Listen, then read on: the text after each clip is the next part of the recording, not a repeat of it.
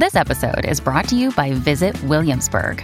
In Williamsburg, Virginia, there's never too much of a good thing. Whether you're a foodie, a golfer, a history buff, a shopaholic, an outdoor enthusiast, or a thrill seeker, you'll find what you came for here and more. So ask yourself, what is it you want? Discover Williamsburg and plan your trip at visitwilliamsburg.com. Another day is here, and you're ready for it. What to wear? Check. Breakfast, lunch, and dinner? Check. Planning for what's next and how to save for it? That's where Bank of America can help. For your financial to-dos, Bank of America has experts ready to help get you closer to your goals. Get started at one of our local financial centers or 24/7 in our mobile banking app. Find a location near you at bankofamerica.com/talktous. What would you like the power to do? Mobile banking requires downloading the app and is only available for select devices. Message and data rates may apply. Bank of America N.A., member FDIC. Hello, everybody. Welcome to episode 189 of Optimal Living Advice, the podcast where we take any questions you might have about the many struggles of life and get them answered for you here on the show. I am your host, certified life coach Greg Audino, reminding you before we begin that if you have a question you would like help with on the show, we welcome you to email it to us at advice@oldpodcast.com. Happy February, dear friends. Love is in the air. We've got Valentine's Day in a few weeks, and we've got a question today sent in from a woman who is getting married soon, yet is struggling to say no to people who keep insisting that she add more and more guests to the guest list. In spite of her ability to ward these people off so far, she's agitated, and I see an opportunity to fix this problem now and similar ones that will inevitably arise in the future. Let's hear her out and help her out. Here's her question. I'm getting married this year and struggling with saying no to people who keep adding other people to our guest list. We're trying to keep it on the smaller side because of COVID, and who knows what that will look like in July of this year when our wedding is taking place. Plus, having people at our wedding who have been a part of our lives versus friends of people we have never met isn't something we wish to entertain. We have expressed these concerns openly, and some people have been very appreciative of our direct approach. Others, not so much. We understand we can't please everyone. Well, hey, you're off to a good start in understanding that you can't please everyone. Of course, many of us know that and still try to do it anyway. Greg Audino, ever heard of him? But that's really what this thing boils down to. It is what it is, and the fact that you've been open about your boundaries and stuck to them is about as much as you can ask for. This isn't to say you shouldn't be open and listen to those who try to convince you to add certain people to the guest list, but it doesn't mean that you have to fold, and inviting more people than is necessary to your wedding is something that a lot of couples do fold on out of guilt and obligation. And it's this idea of openness that's really going to propel the rest of the episode. You see, while the wedding guest list is a classic example of something to really stick to your guns to as a couple, it's also a very good indicator of what you can expect out of life from now on. That is, how to harmoniously interact with and set boundaries with people as a couple.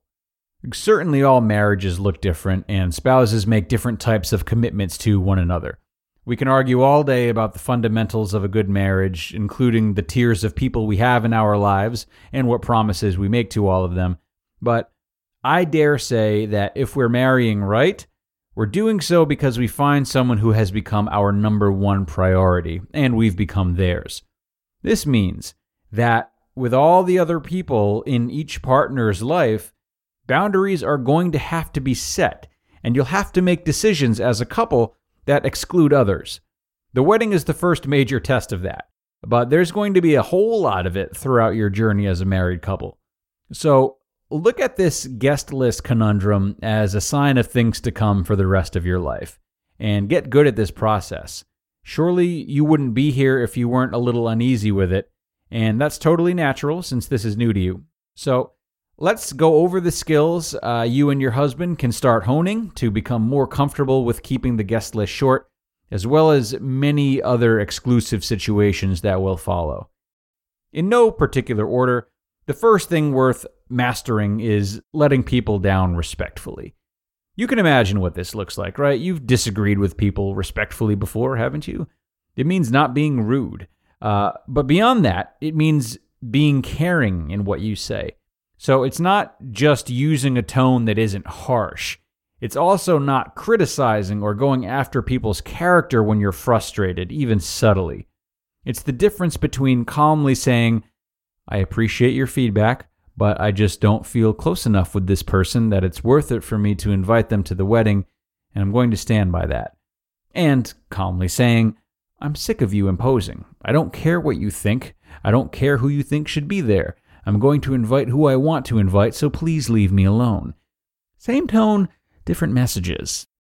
If you can't help it, though, and you do feel this need to lash out or fiercely protect the privacy of your marriage, it may be a sign of insecurity within the marriage that you're trying to overcompensate for, or underlying issues with the person in question. Just remain respectful, and if you have a separate issue with them in regards to their character, or a compulsion to be overly defensive about your marriage, discuss it separately in the same respectful way. Letting people down respectfully requires you to simply state your boundary and then let them know it's not personal. And if it is personal, you can respectfully relay this information as well and offer a chance to talk more and try to fix the relationship at a later date should you want to. But this is not something you owe anyone. Now next, you want to work on hearing people out. This means actually listening to the opinions of others, imagine that, giving them a chance and letting them know that they are heard, that their ideas have been contemplated, and you've received their thoughts openly, regardless of whether or not you decide to make changes based on those thoughts. To sharpen this process for both of you, you may decide to repeat their ideas out loud when they say them, weigh the pros and cons with them, and so on. And afterwards, you may choose to thank them. After all, they are making suggestions based on what they think is good or helpful. And if not, and their intentions are indeed more self-centered, you've still set a good example for them in terms of considering others' thoughts and feelings. So that's a good thing. And finally, be sure you are being steadfast in your boundaries that you set with others. Having certainty in what you want and sticking to it as long as you're not being stubborn.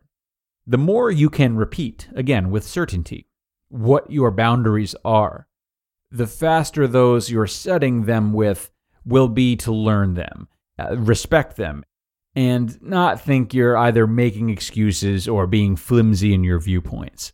Like I said, don't be stubborn and refuse to change your viewpoints for the sake of seeming more firm, but be direct, be consistent, and be assertive about the boundaries you have, as well as your thoughts if and why those boundaries might change. All of this clear and concise communication is great for your relationship with yourself, your spouse, and anyone else. You stand by your values, you learn to make decisions with your partner and not let others invade your valuable space, and you prevent yourself from building resentment towards people that could otherwise result from you trying to be too flexible or please more people than is possible.